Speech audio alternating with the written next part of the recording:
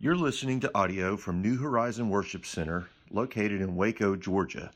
If you would like additional resources, please visit us online at www.newhorizonworshipcenter.org. Today, I want to talk to you about peeing in closets. And hold on, you'll see. And the power that comes from being connected to the Father. Jesus had power. We can all agree on that. When we look at Scripture and we read the Gospels and we look at Jesus' life, we can all agree that he had power. He moved in power. When he spoke, his words carried certain authority and power. And we're Christians. That means Christ-like. We're supposed to look more and more like him the more mature we get. Now, age doesn't necessarily mean more mature just because you're getting older. We have to grow spiritually. We have to be eating spiritually. We have to be learning and growing and moving on. So, Jesus had power. Why? Because he was connected. He went away often to recharge. He went to his Father. He went away to pray. He left the disciples. He left the crowd. He got away. He went off by himself and recharged. He prayed to his Father. He recharged. I want to talk about that and think about that, just that thought for a few minutes this morning. What can your phone do? Pretty much every one of you's got a cell phone, except for Sky. He says everybody in the world has one but him. He's not allowed to have one yet, but apparently. What can your phone do? Just think about it for a minute. All kinds of apps. You got flashlights on your phone. You can call people. You can text people. It's pretty much a computer. You can check your email. You can print stuff off. You can look stuff up. You can order stuff and buy stuff on Amazon. You can pull up how to do anything in the world on YouTube. I mean, you can become a mechanic tomorrow. I fixed my truck a couple weeks ago from watching a YouTube video and a little help from Canaan. I mean, your phone can do all kinds of things, right? You could do crazy amounts of things. There's more technology in that little bitty phone than they used to have in big, giant $2,000 desktop computers. It can do a lot. But what if you never plug it into the source of power? You never charge it. It's worthless. You might as well throw that thing in the trash. Why would you even carry it around with you if it wasn't charged? If you never plugged it into the power, it doesn't matter what technology has been placed inside of that. It will do you no good. You can't use the GPS to get you where you need to go. You can't pull up a worship song on YouTube. You can't do anything with your phone if it hasn't been plugged into the source or to the power. It's worthless. Everything inside, the technology, everything is there to do what it was created to do, but it hasn't been plugged in. Does your phone ever die when you're in the middle of something? Mine did last night while I was studying, and I use my phone a lot for studying, so I don't have multiple Bibles open looking at different translations, or like if I want to look something up, it's a whole lot faster on my little Bible app or in my phone to just pull something up and just researching for the message. And I got a warning, 20%, and I clicked it right off. I was in the middle of looking up something. Less than 10% battery. I slid it out of the way because I was trying to read a definition for a word I'm about to tell y'all in a few minutes. And then all of a sudden the screen goes black. Right in the middle. It's so frustrating. You plug it. I don't know if y'all are like me. I realized last night that I was pretty impatient because I plugged it up beside my desk and looked over and tried to write a couple things and was trying to get what that definition was before it cut off. And I kept looking back at my phone and hitting the button and unplugged it and plugged it back up to make sure it had a good connection. And okay, everybody's looking at me crazy. I guess it's just me. Thank y'all for coming to this therapy session. Let me talk it out. It's aggravating. But whose fault is it? Mine. I had access to the power. Power was on here at the church. Where I was most of the day, there are plug-ins, and I had access to a charger. I just didn't plug it up. In our lives, if we don't ever go to the source and we don't ever plug ourselves in, we don't ever go to the Father and get connected, then it doesn't matter all the giftings and all the talents and everything that He's placed inside of us to be everything that we're called to be. They're not going to function well if we don't have power. And they're not going to function at all. We have to learn, not just every once in a while, but on a regular basis, to go back to the power. You know how often I have to plug my phone up? Depends on how often I use it. If I use it all the time, then I got to go back to the power source all the time. Well, how much power do you need spiritually? How much you want? How much you going to use? Power is perishable. You use it, you get more, but if you don't use it, it goes away. The more you use, the more you need to be getting back to that source and recharging, or you'll burn out. So many pastors end up quitting and walking away, or so many people quit their ministries, or they start up this ministry and they're excited and they're pumped up, and then it fizzles out. You got to go to the source. You got to stay charged. You got to keep going to the source and getting charged back up. There are times when you're drained and you rely on other people, but it can't be always. Always needing somebody to charge you, somebody to carry you. It's what we talked about last week, coming in with a prepared heart. It's coming in fully charged. So you say, oh, well, this is where we need to go in this service. I got plenty of battery. I'll turn on my GPS. So if other people around me don't have enough battery, and I'll get off that point, but we got to go to the source. Don't decide that the phone's worthless and throw it away. Well, it's not working. If there's something in your life that, well, it ain't working. This relationship's not working. This job's not working. This ministry's not working. I ask you today to consider, does it have power? Has it been plugged up and charged? Holy Spirit's the power. Growing in wisdom and knowledge. We got to change the way we think. How do you use it? It may look dead, but it's not. You know, sometimes something can look dead and not really be dead. You know, when you choose to plant a seed under the ground, it dies. It looks dead and gone, and you can't even see it, but then it comes forth. I heard about these two guys that went hunting, and they're walking along through the woods together and just talking back and forth, and they're like, okay, well, we're getting close to the deer stand, so let's quit talking and be quiet. And they walked about 50 more yards, and one of the guys just drops. At first, his buddy thought he was joking and looked at him, and he looked like he was dead. Wasn't moving, didn't seem to be breathing. So the guy, in a panic, he dials 911, and they say, hey, 911 dispatch, what's the emergency? And he's like, look, I'm out here hunting in the woods, and he kind of gives them rough location of where they are. He said, my buddy just dropped. Medically, I don't know anything. I don't know what's wrong with him, but I think he's dead. You know, my buddy died.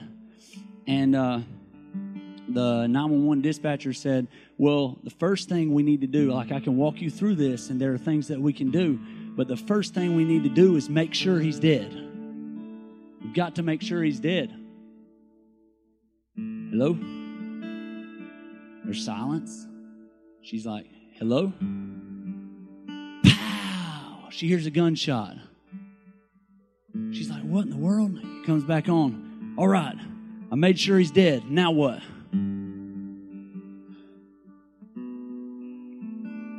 Don't get confused. I mean, sometimes you can take some information and you can be confused, and your life may look dead.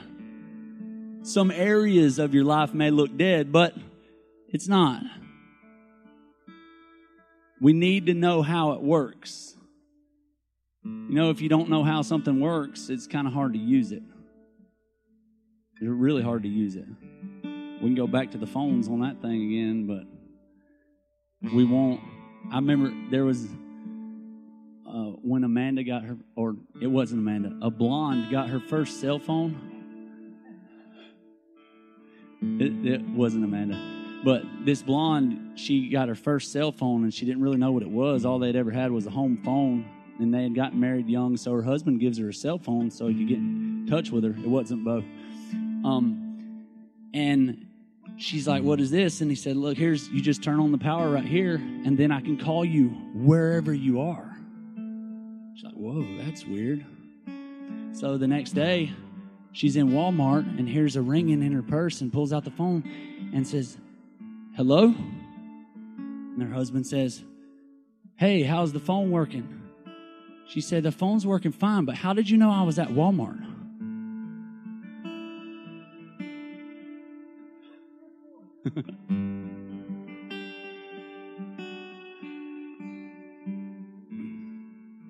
If you don't know how to use it or you don't understand what's going on, you don't get all you can out of it. We need to understand how it works. God's kind of like Chuck Norris. He doesn't dial the wrong number. You answer the wrong phone. So I got a word for you. This is serious, okay? Here we go. Here's a word I feel like God gave me for somebody, maybe for multiple people. You have everything you need inside of you, but you've been focusing on what to do or what you need to do, your functions, rather than knowing who you are and connecting to the Father, the Holy Spirit, the source, the power, the one who made you. Your doing must come from your being. That's how Pastor Bruce says it. Yeah, we're supposed to do good works and all you should do, but it should come from your being. It should come from a charged place. Look at John 14:26. Jesus is talking to the disciples. And he says, but the Comforter, which is the Holy Ghost, whom the Father will send in my name, he shall teach you all things and bring all things to your remembrance, whatsoever I have said unto you. The source, the Holy Spirit, will teach you and remind you when you plug in. Well, how do I plug in? When you pray, when you worship, when you come to church and hear a word, when you read the word on your own and God gives you that piece of revelation that charges you. It charges your spirit. It's spiritual food. It's like filling up your car with gas when you plug in, when you charge. Look at James 1:22. James 1:22. I'm going to read it to you in the Message Bible. Now, this was Jesus' brother that wrote this, and he became a pastor, and he wrote this book and the Bible and all this, but, you know, he didn't become a pastor or really get into the ministry and write this book and stuff till after he saw Jesus resurrected and stuff. So I don't know. I was thinking about that this week. Like, I wonder if that was hard being his brother, because he grew up with him and he knew him and he saw him, boogers in his nose or whatever. Like, Jesus was a man and God, and I wonder if that was hard. But it's a pretty good testimony that this guy, Jesus' brother or his half brother, that grew up with him, then wrote this book and preached and was a Jesus follower. Because back then you were persecuted and it was a hard thing to be a Jesus follower. And so if he didn't really believe and he wasn't really, buying into it, or he knew things about Jesus that everybody else didn't know, or he's seen the real, then he probably wouldn't have. But look what James says. Don't fool yourself into thinking that you are a listener when you are anything but. letting the word go in one ear and out the other. Act on what you hear. Those who hear and don't act are like those who glance in the mirror and walk away and 2 minutes later have no idea who they are or what they look like. But whoever catches a glimpse of the revealed counsel of God, the free life, even out of the corner of his eye, and sticks with it, is no distracted scatterbrain, but a man or woman of action. That person will find delight and affirmation in the action. So James is saying, don't be like somebody that looks in the mirror and forgets who you are. The word can be like a mirror to you, but don't be just a hearer. You got to take action. You got to be a doer of the word too.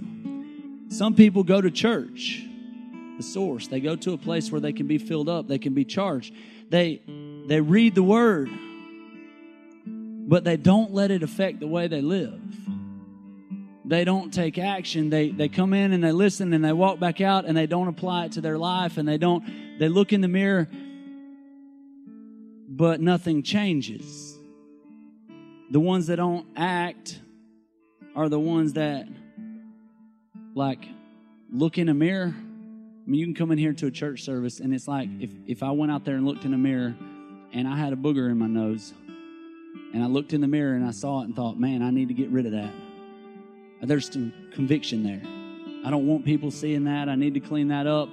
But then I just walk away from the mirror and never do anything about it. And a week later, I go back in front of the mirror and say, man, there it is again. I need to get rid of that. I'm going to kneel on my knees and take communion while I look in the mirror this time. And then I walk back out the door and I never wipe it or blow it or try anything different. It's a mirror. Sometimes the Word of God, James says, it's like a mirror. So when we see what's wrong, but then we have to take action. He said, you want to know what I believe? Look at my life. You can tell what I believe by what I do and how I live. Do something about it. I'm about to give you some information that you will want to immediately test. Or I did. Maybe if you've already heard it, you wouldn't, but this was a shocker to me. This was like, blew my mind. Y'all know the ABC song? Everybody in here know it? Most of y'all know it? Okay.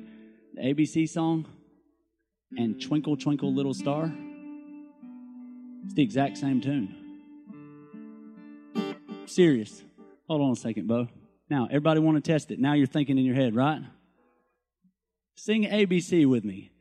A, B, C, D, E, F, G, H, I, J. Okay, twinkle, twinkle. Twinkle, twinkle, little star, how I... You can sing them both together. Where'd Bo go? No. Oh.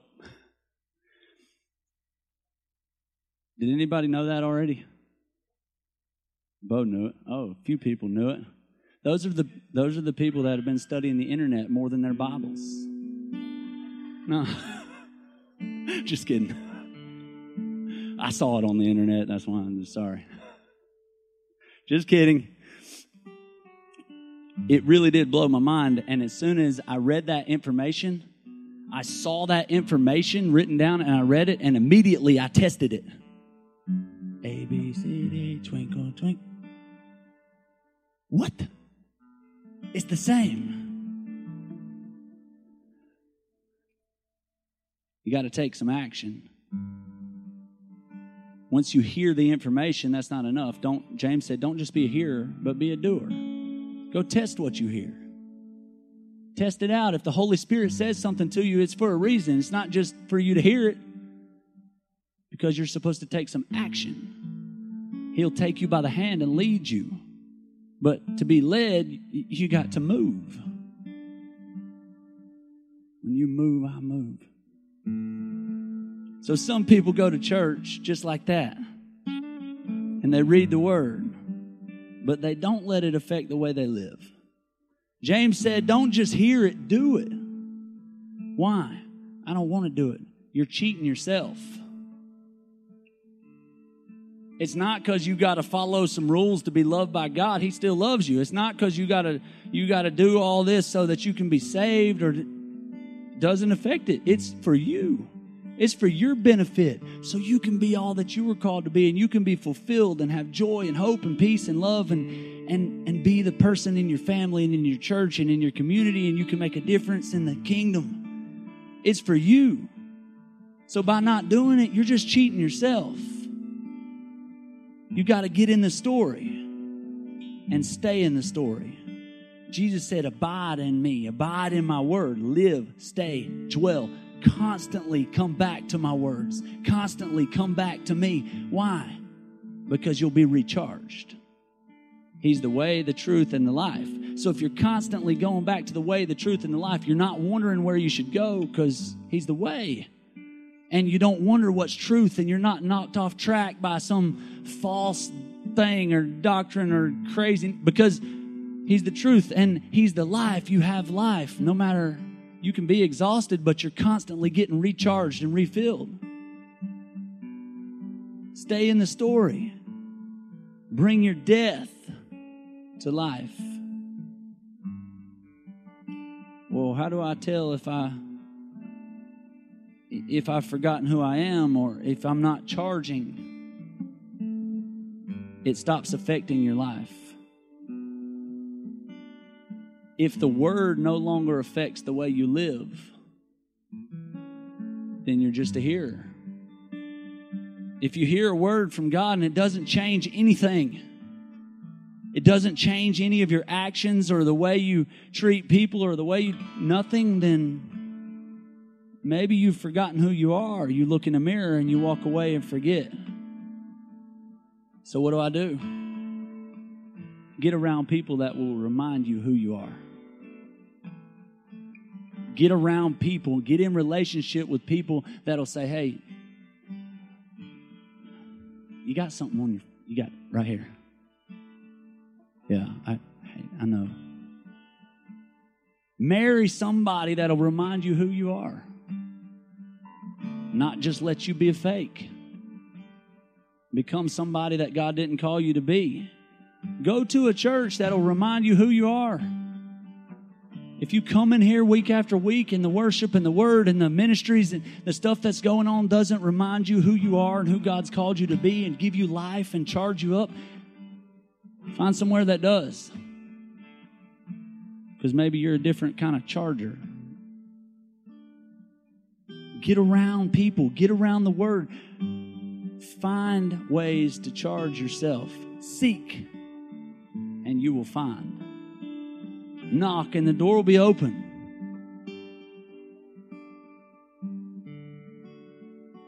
You are not what you do. We get so messed up on that. People are what they do. Man, we'll honor somebody because of what they do. We'll put somebody up on a pedestal because of what they do, and you're not what you do. So how did Jesus recharge? One of His main ways to recharge was prayer, communication with His Father. So we're going to look at the Lord's Prayer, and we're going to close. I'm not going to keep you too long today. I think God will speak to you. Just give me a few more minutes. Look at Matthew 6, verse 5. The disciples, they said, Lord, teach us to pray. Jesus, teach us how to pray. So they can ask Jesus anything. Like, hey, Jesus, teach us how to walk on water. That was a cool trick. Hey, you remember when we went to that wedding and you turned that water into wine? Can you teach us that trick? Like they could have picked whatever. Yeah, I don't think that would have been too good. Picture Peter. I'm coming to the party and I got a case of Dasani. Not a good one to teach them. What about heal a lame man? Hey, Jesus, teach us how to heal a lame man. But that's not what they asked. They said, teach us how to pray. Why? because they knew that that's where his power came from. They recognized that when he was drained and when he was empty and when he fed the 5,000 or when he got upset about John dying and stuff, that he would get away or go to pray, or he would, when he was upset about John dying, Scripture tells us abruptly he just broke into prayer. Thank you, Father. He started praying. And the disciples witnessed that recharging, and that he would come back strong and moving with compassion and treating people like with love again and ministering again and doing miracles again. And they're like, that's what we want. That's where, yeah, he does heal people and he does walk on water and he does do all this awesome stuff. But that's the source. Because when he's getting empty, he prays. So God, hey, Master, teach us how to pray. That's what I want. So here's what Jesus says to him. Start reading in verse 5. And when thou prayest, thou shalt not be as the hypocrites or the actors, the fakes. Don't wear a mask. For they love to pray standing in the synagogues. They love to go into the church and pray and act spiritual and speak Christianese and dress up nice. And Jesus said, man, don't be like these fakes. Be real. And in the corners of the streets, that they may be seen of men. Verily I say unto you, they have their reward. Be careful.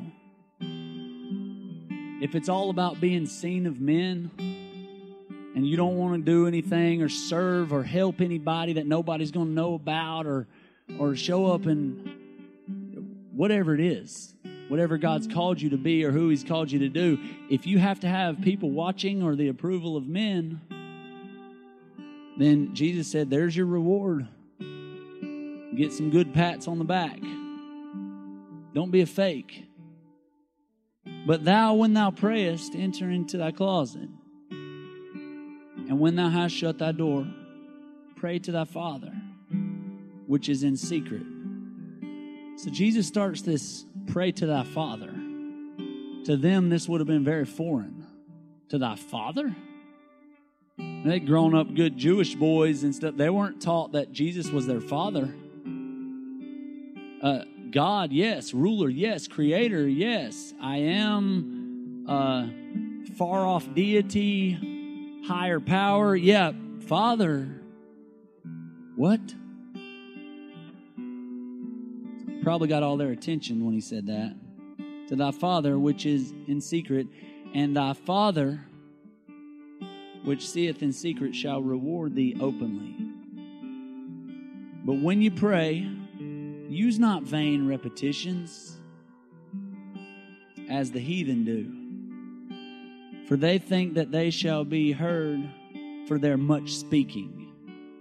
It's Jesus saying, it's not about putting together a whole bunch of words or sounding smart and spiritual or knowing. That's not what prayer's about.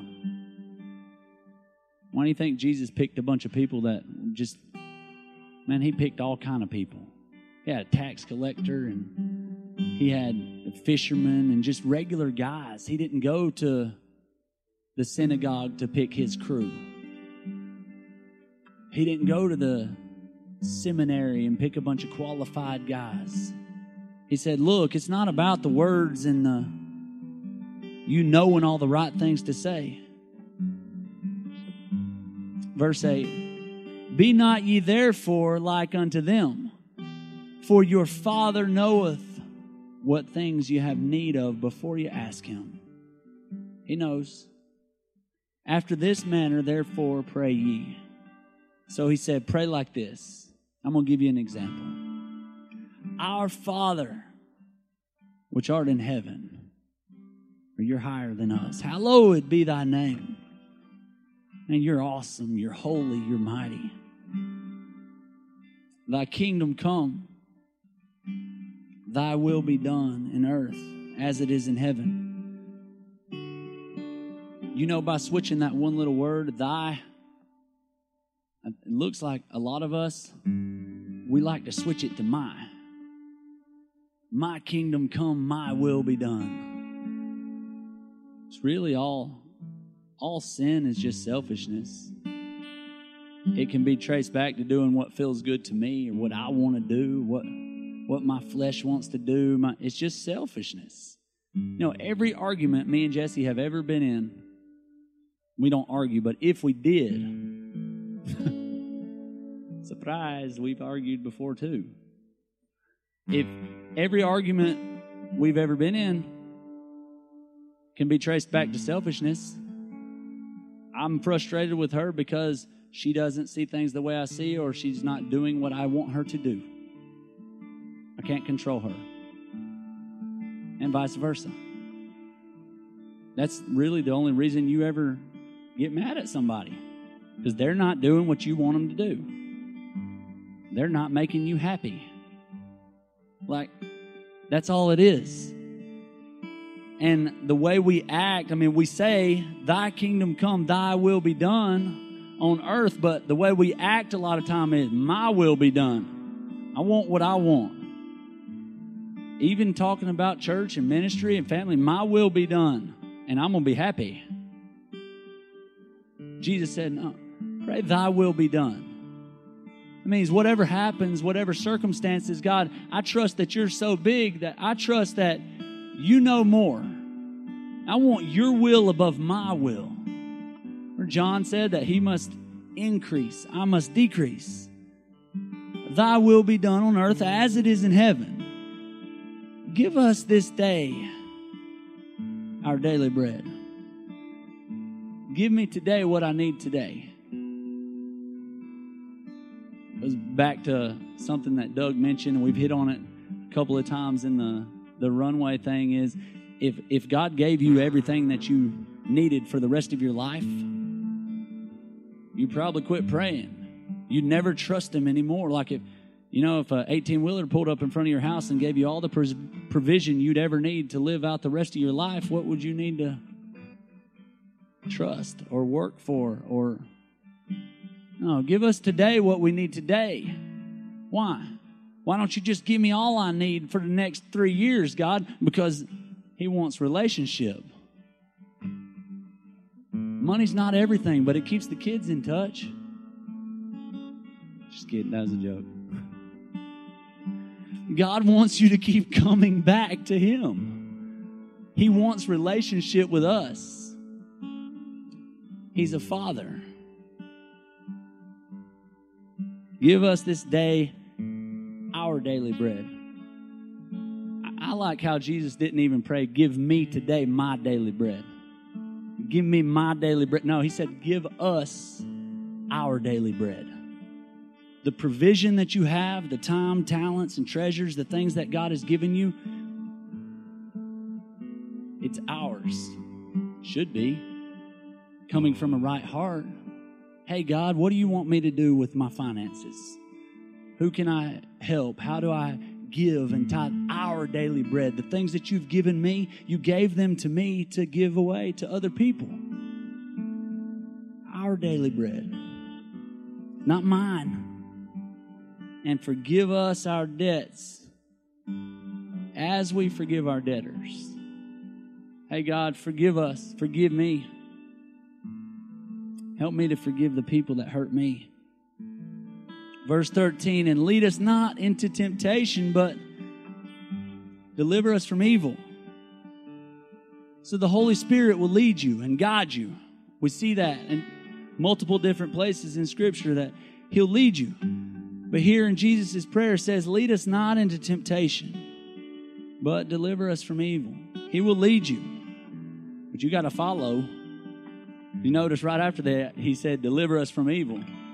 If you weren't getting led into temptation, you'd never end up in evil. Sometimes we are places we shouldn't be. We run away, and guess what? He's still there to deliver us from evil. Joe and Hannah had to leave after they did Kids Space this morning, so since Joe's not in here, I can go ahead and tell y'all a story.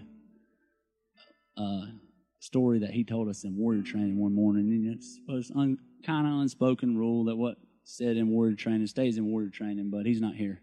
So I actually asked him permission to share this. So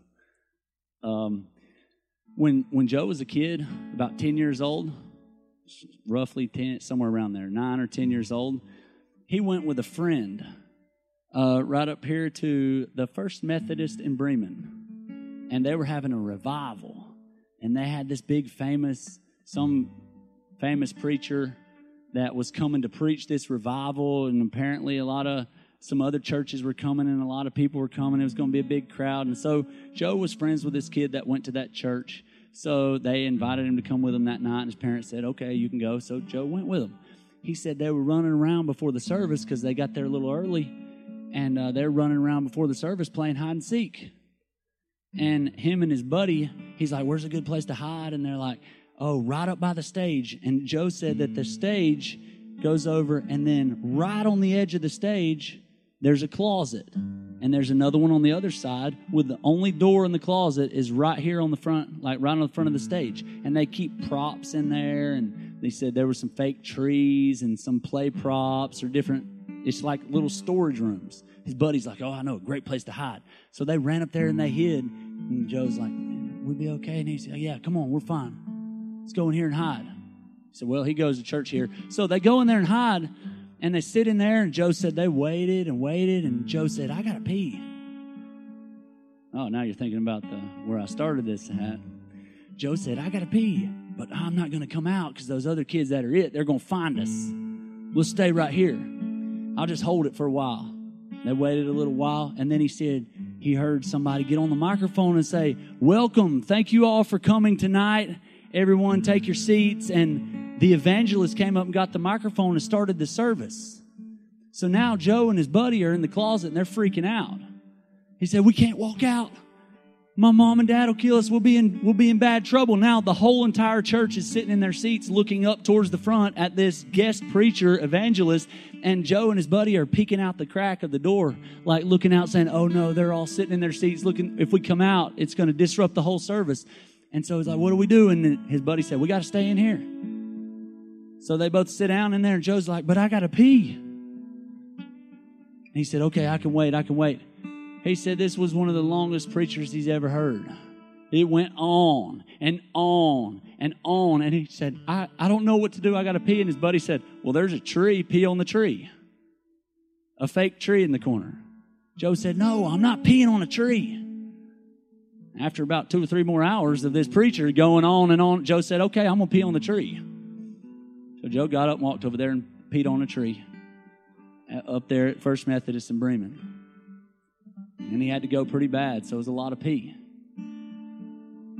Well, they waited till the service was over, and they waited until the crowd was all moving around, and then they slipped out the closet and tried to come around and act like they were in the back with the kids or whatever, and kind of just mingled back in with the crowd, and they thought they got away with it. And Joe went back with his parents and went home, and he was laying in his bed, and he said he heard his dad coming down the hall, headed toward. He said, uh-oh. Sounds like he's coming towards my room. Uh-oh. Door slings open, and his dad said, Joe, did you pee on a tree in the closet? He's like, how did he know? Apparently, that kid told his dad, and his dad called Joe's dad. Yeah, Joe peed on a tree in the closet. And I don't know if that kid must have got, like, asked him, where were you during the whole entire service? And he was getting in trouble, so he just ratted Joe out. What it sounds like to me. Joe's dad got him, and Joe was like, I wanted to lie so bad. Really wanted to say no, but he knew. So I said, yes, sir. He said, get dressed now. And Joe's like, why? He said, get dressed, get in the truck. But I don't want to get dressed and go get in the truck. So Joe got dressed and went and got in the truck. And his dad drove him back up to the church where there were people still there cleaning up from the revival service.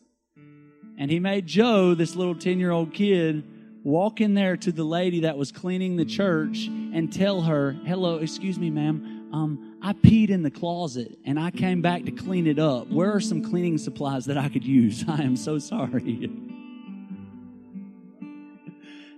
He said that was the hardest walk he's ever made, walking in the front of that church as a little kid, having to go up to a stranger and tell her, I peed in your closet. The closet of your church on a prop that goes up on your stage. He said he'd rather got his butt tore up give me another punishment. And his dad said, nope, that's what you're doing. So he had to go in there and tell her, and they gave him cleaning supplies, and he went in the closet and cleaned the tree and cleaned the floor and whatever.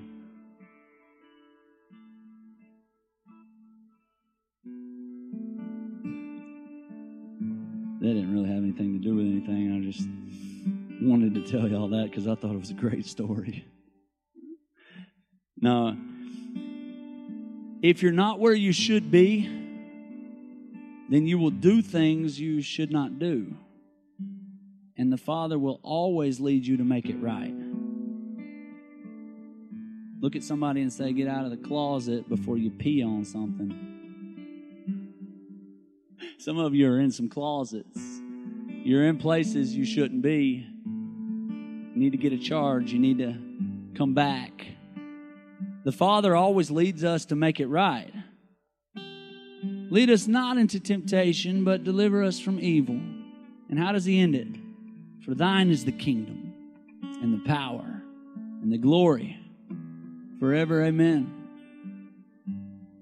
I want to encourage you to look at the Lord's Prayer. Go back to Matthew 6 this week and read it and look at it and slow it down. And just read a line and then think about it. Pastor Bruce told me that he started doing this, I guess, a year ago or several months ago, that every morning when he would wake up, he'd set his clock just about 10 minutes earlier, and he would go over the Lord's Prayer because he's got it memorized and just go one line. And then think about what does that mean, and then pray off of that if something else comes to mind, and then say the next line and pray off of that, and how it just was changing his perspective on the day and changing his outlook on everything. Slow it down. Read it, but think about it. I think the most dangerous thing about the Lord's Prayer is that it can be so familiar that we don't think about it. We just read through it, and then it becomes what Jesus warned against, a vain repetition. Our Father who art in heaven, hallowed be thy name, thy kingdom come, thy will be done on earth. Yep, said the Lord's Prayer, and you just run through it, and you don't think about it, and it was a pattern, something to get us praying, to teach us how to pray. I heard Anley Stanley talking about this old couch, an old couch, and he was talking about, like, you know, when you've gone to somebody's house or a buddy's apartment or something, and they got this old nasty couch that doesn't match anything, and it's really out of place and stuff, but the person that lives there doesn't notice. Like, they're so used to it, they don't realize. But somebody that's never been there, when a stranger walks in, it's like, oh my gosh, why you got that in here? Why is there a big hole in the wall? But the person that lives there has just gotten so used to it that you don't even notice. What's your old couch? What do you got in your life that's hanging around that's ugly or nasty or doesn't match or doesn't go, it doesn't fit? Don't let the Lord's Prayer be an old couch. So how do you address Him? Jesus started by addressing Him, our Father. That's the most important thing. How do you address Him? You know, if you went to speak to or visit royalty, there will be people that would prep you on how to speak to and how to address them, what you should call them. Now, when you go in there to speak to the king, you will call him this. This is how you will address the king. They have people that would instruct you on what title to use and how to address the king. And when Jesus instructs us how to pray, He says, pray like this, our Father. This was revolutionary. This was unheard of. Our Father. If you can start your prayers off by reminding yourself that He's your Father. You ever play hide and seek? I used to be a champion hide and seek player. Especially when we moved out here and had a bunch of woods and not much supervision.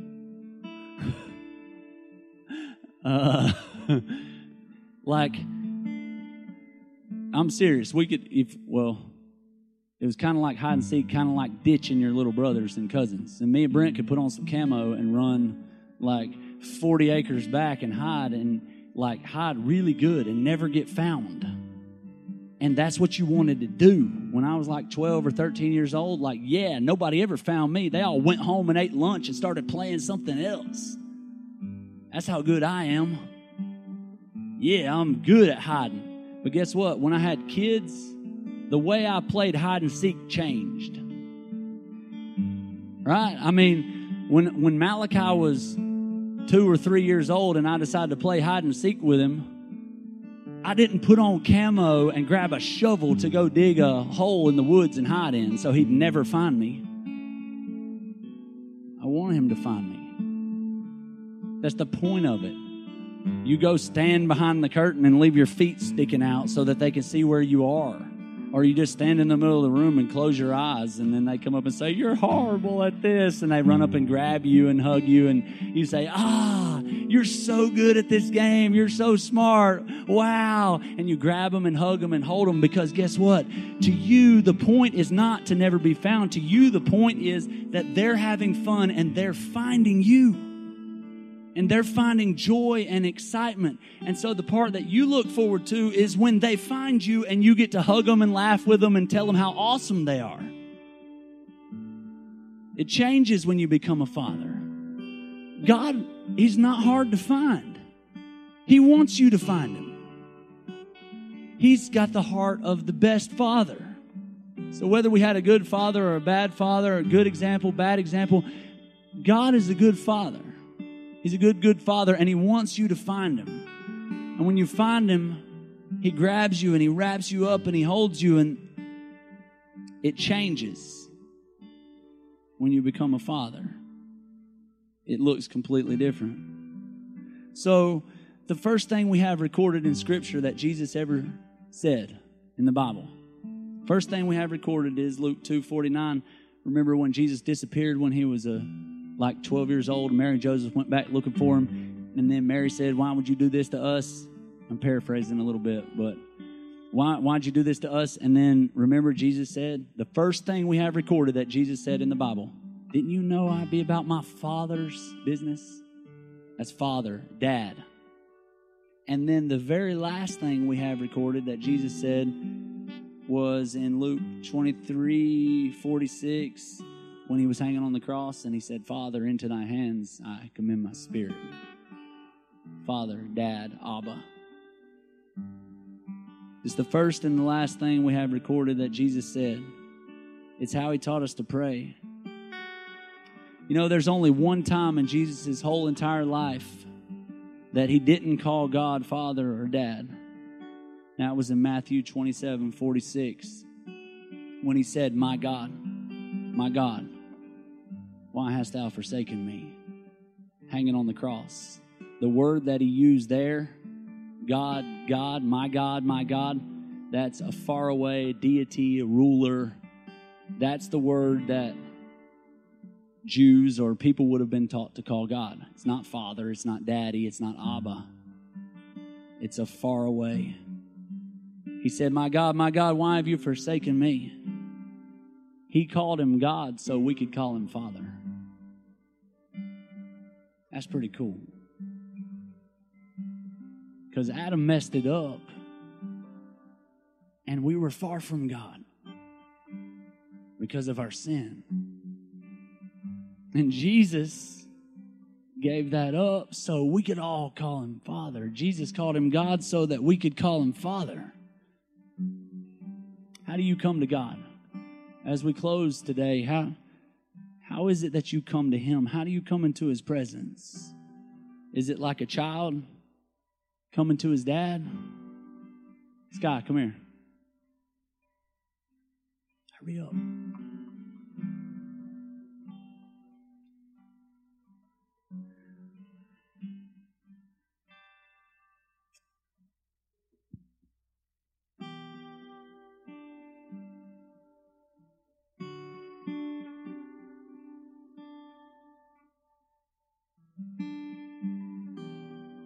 Okay, so this is going to be just a visual example of how Jesus told us we should pray.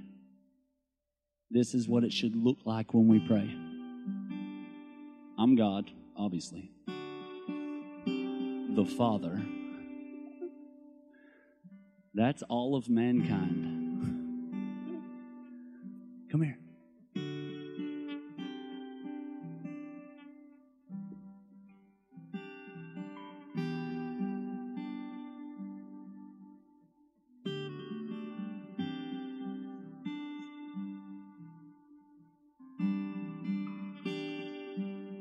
That's what prayer should look like. We're told in Hebrews 4:16 to come boldly. That you can come boldly before the throne of grace. Why? Because you are just as welcome in the throne room of God as Sky is in my arms. You're just as safe and cared for and welcome and loved, and He wants you to come in. That's how He feels about you. Our Father, who art in heaven, He's all of our Father. Give us our bread. So that I can give some away. And I like how He put bread in the middle. We usually put a bread on the top and the bottom of our sandwiches, but Jesus put it in the middle. Put the bread right in the middle, the provision. I was reading some commentary, some commentators. I thought about that word, a commentator. But one of them said, never mind. I was tired when I read that. Commentator? Hungry too. Talking about bread and then reading commentators. And one of them said that, which I highly disagreed with. He said that Jesus taught us to pray for our daily bread, not cake and not steak. Whoa. I disagree. Jesus wants to give stuff to us. God wants to bless His kids. He's not got a problem with blessing you. It's okay. You're His kids. He wants to give you gifts and bless you. And man, that sure is a nice shirt. Yeah, I didn't pay full price for it. Don't worry. I got it for sale for $2. Otherwise, we'll feel bad. It's okay. Say thank you. It's okay for God to bless His kids. It's okay to eat steak and cake. Unless you're trying to lose weight. Don't eat a whole lot of cake, but it's okay. God wants to bless His kids. He put the bread in the middle, but He sandwiched it with worship. At the start, He was worshiping God. Hallowed be Thy name, our Father. You're in heaven. You're awesome. You're above. And then at the end, He ends it with worship, with praise to God. Yours is the kingdom and the power and the glory forever and ever. Amen. Prayer is a transfer of power. And it will bring His glory into your story. It'll charge the phone. It'll make everything else work. The things that look dead, charge them. I'm going to close there. I had some more. We may come back here next week. Let's pray. God, thank you. God, thanks for speaking to us. Dad, thanks that we got a father and children relationship. That's a whole lot better than some faraway God we can't touch. Thank you for loving us. We love you too.